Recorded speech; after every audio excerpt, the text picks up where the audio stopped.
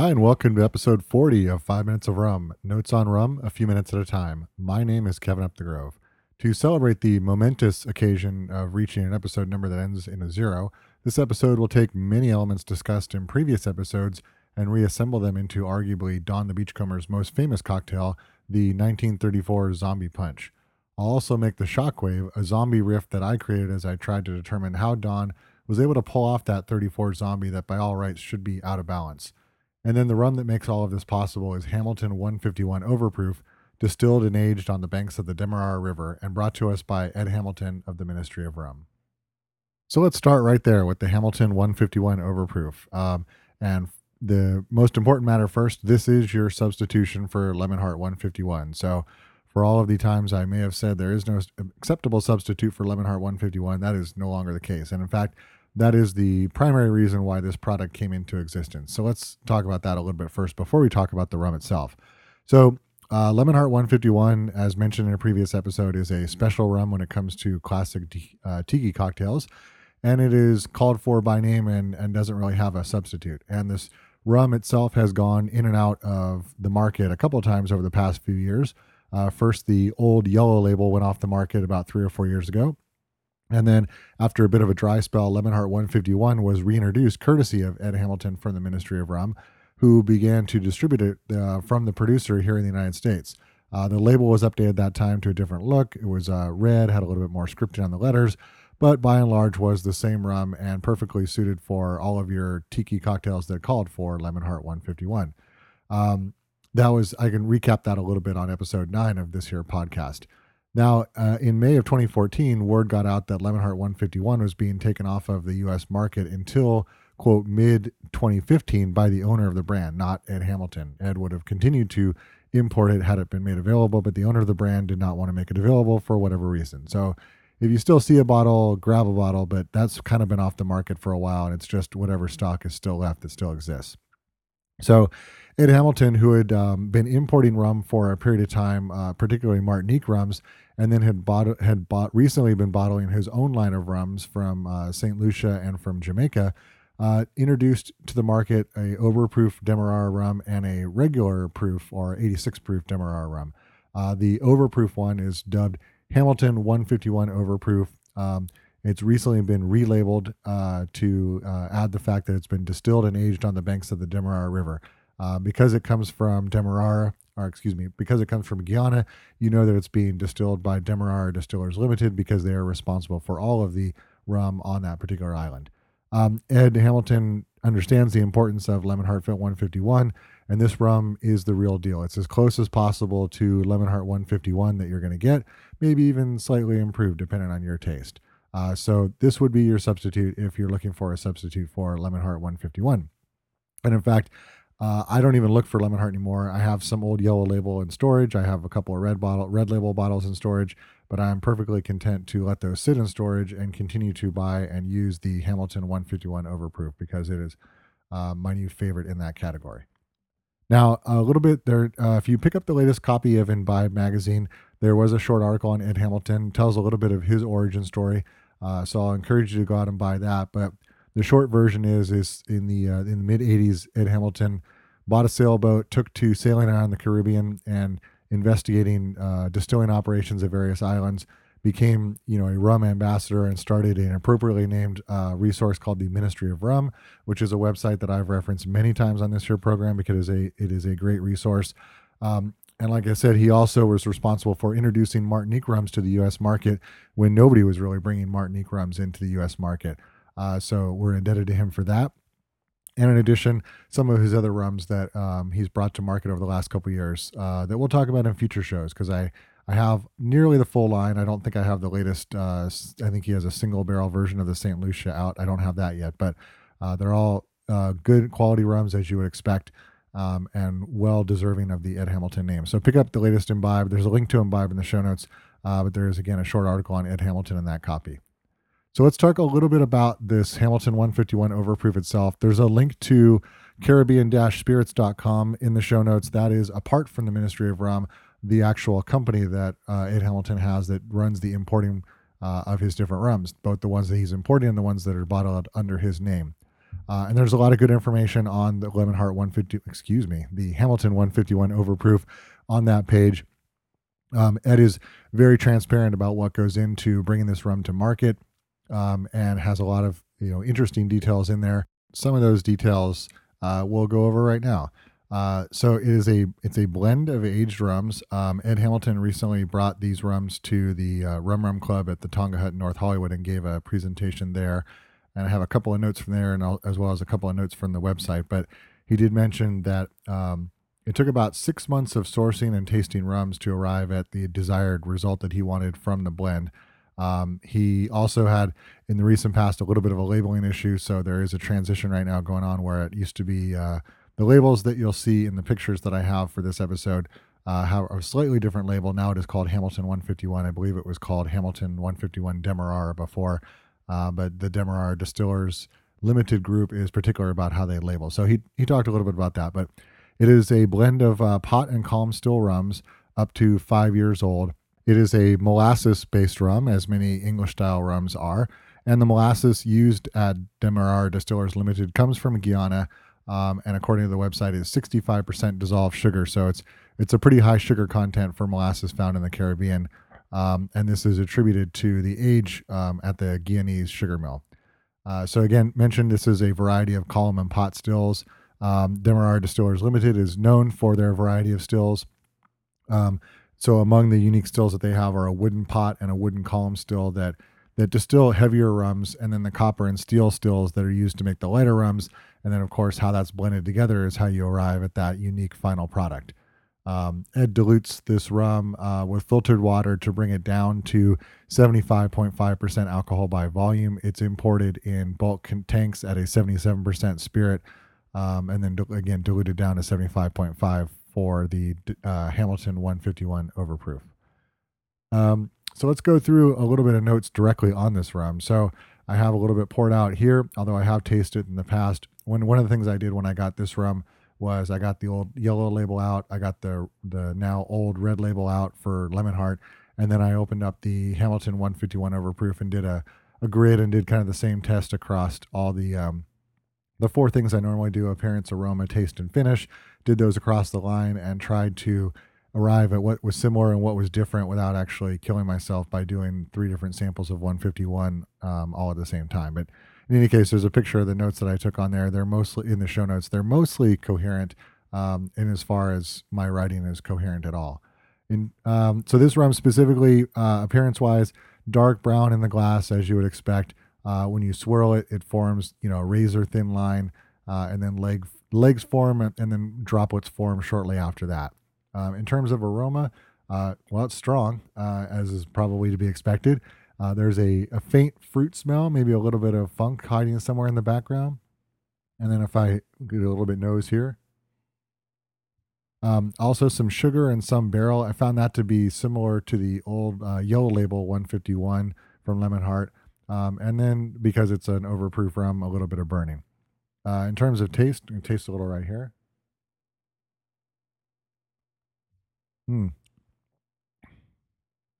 So it comes in with some butterscotch, a little bit of fruit, and then some pepper. Has a nice body, slightly less oily than when I sampled it against the red label, Lemon Heart 151. And then as you can see, as I take that second sip right there, kind of 2 waves of heat as you sip it. There's the initial heat you taste on your tongue, and then as you swallow, you get a little bit more of that heat that kind of interrupts my sentence there.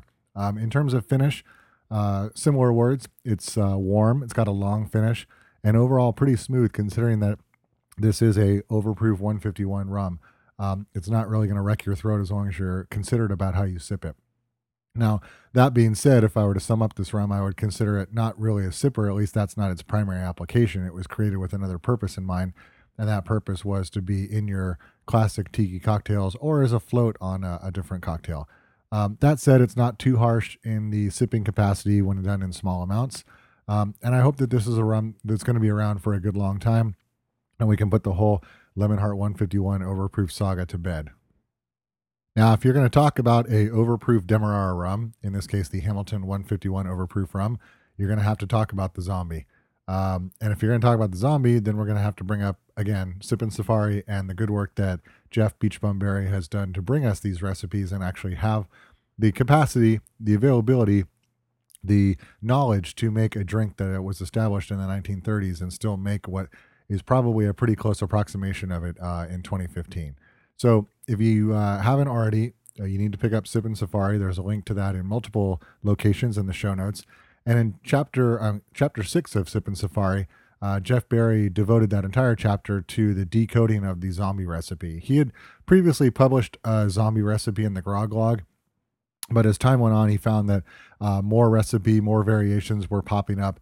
I don't really want to ruin the whole story, but Jeff essentially goes into telling a tale of how the zombie was an incredibly popular but a secret cocktail. In other words, the knowledge to make it or the recipe to make it wasn't given out. That was considered a trade secret by Don the Beachcomber. And so, due to the popularity of that cocktail, everybody had to have it on their menu, and they just kind of made their own, and no one knew the real recipe. They just knew, hey, I'll make a strong drink, call it a zombie, and put it on my menu. Part of the reason for that popularity was the infamous origin story of how Don whipped it up and said, gave it to somebody as like they were already feeling like the undead, so he gave them this as a zombie to try and revive them. I don't know how much of these urban legends are actually true, but they do make for really good marketing, as does the fact that he would put on the menu that you can only have two. Of course, that makes it seem like a dare, and so that therefore drives interest and sales up as well. In any case, Berry tracked versions of Don's zombie. He He acquired a 1950 barbecue book that contained a recipe, a Don the Beachcomber zombie recipe in it. And that recipe actually mixed really well, and Berry says he was content to say, hey, that's a really good zombie. And then he ran across another one that Don Beach had given to Cabaret magazine in 1956, and that was also an extraordinarily good, well, I don't want to say extraordinarily, it was a good drink as well, but it was extraordinarily different from the 1950 version, which apparently was also legitimately given to somebody by Don Beach. So Don, being known as a tinker, was probably not surprisingly modifying his recipe as it went along, but it kind of left you with the situation of, well, which one of these is actually real? Eventually, Berry was able to get to the 1934 recipe from Dick Santiago's notebook. He worked for Don starting in 1937, and in that notebook, he had a zombie punch recipe that was marked old.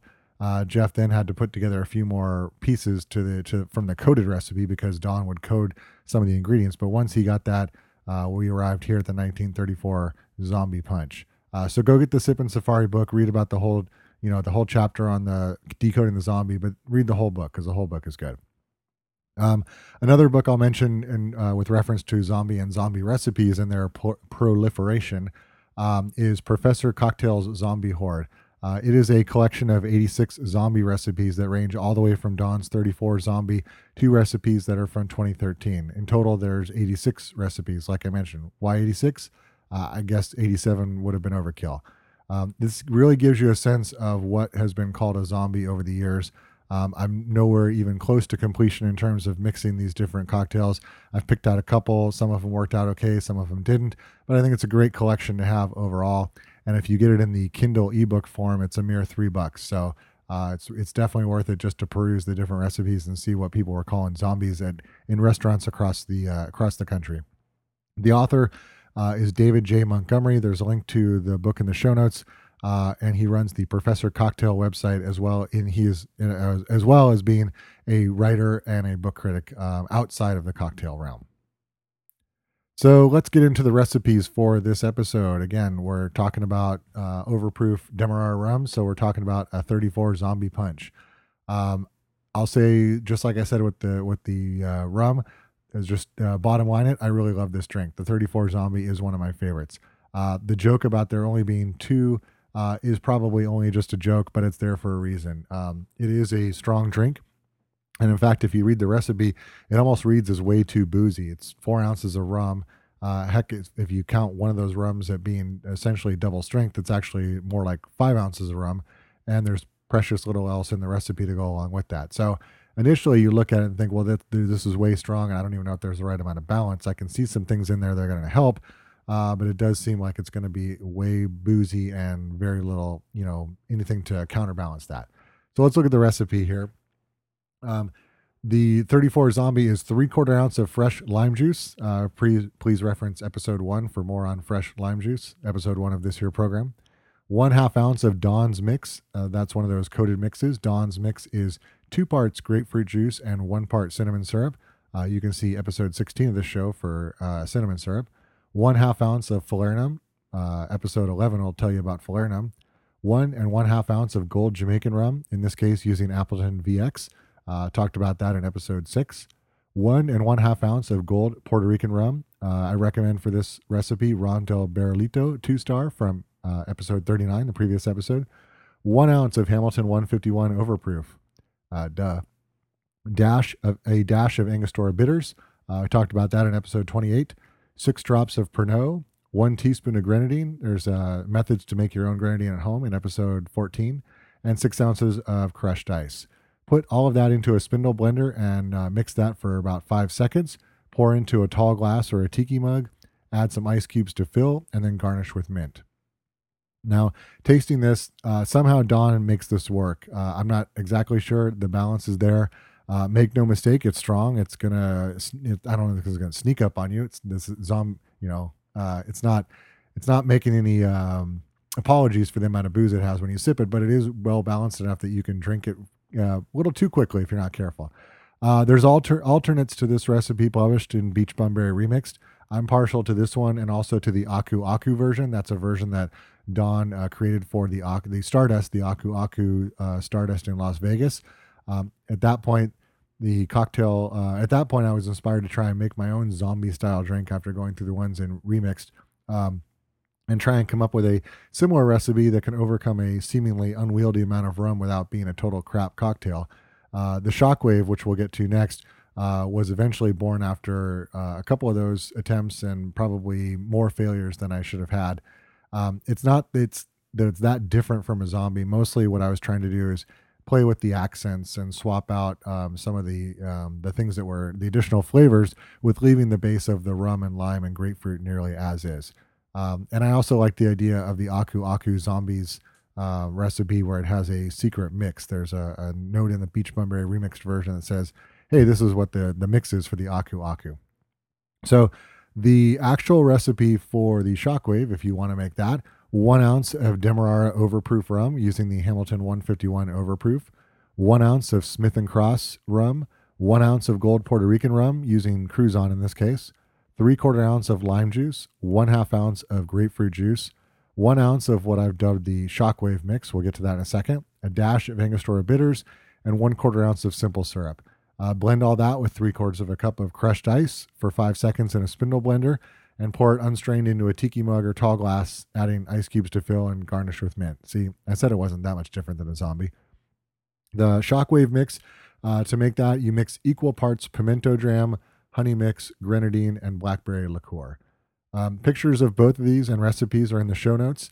I found, just the zombie, I'm not improving the zombie with the Shockwave, but it did give me a chance to put in a couple different flavors like pimento dram, blackberry liqueur, and then add in Smith & Cross to the overproof Demerara rum, which is one of my favorite things to do, is to mix those two together. So definitely not better or anything like that, but it is something a little bit different, a little bit of a variant to try. And hey, that's one of the fun parts of this. That's it. Thank you for listening. Show links are up on the 5 Minutes of Rum website. That's number 5minutesofrum.com. The show is also on iTunes as 5 Minutes of Rum. You can subscribe there, rate the show there, and leave a review there. The show is also on Twitter as @5 Minutes of Rum. That's number 5 Minutes of Rum. Please send in comments, corrections, feedback, or requests via the 5 Minutes of Rum website or on Twitter. If you do have a couple of minutes to rate the show, that would be appreciated. It really does help. And now, go get some rum.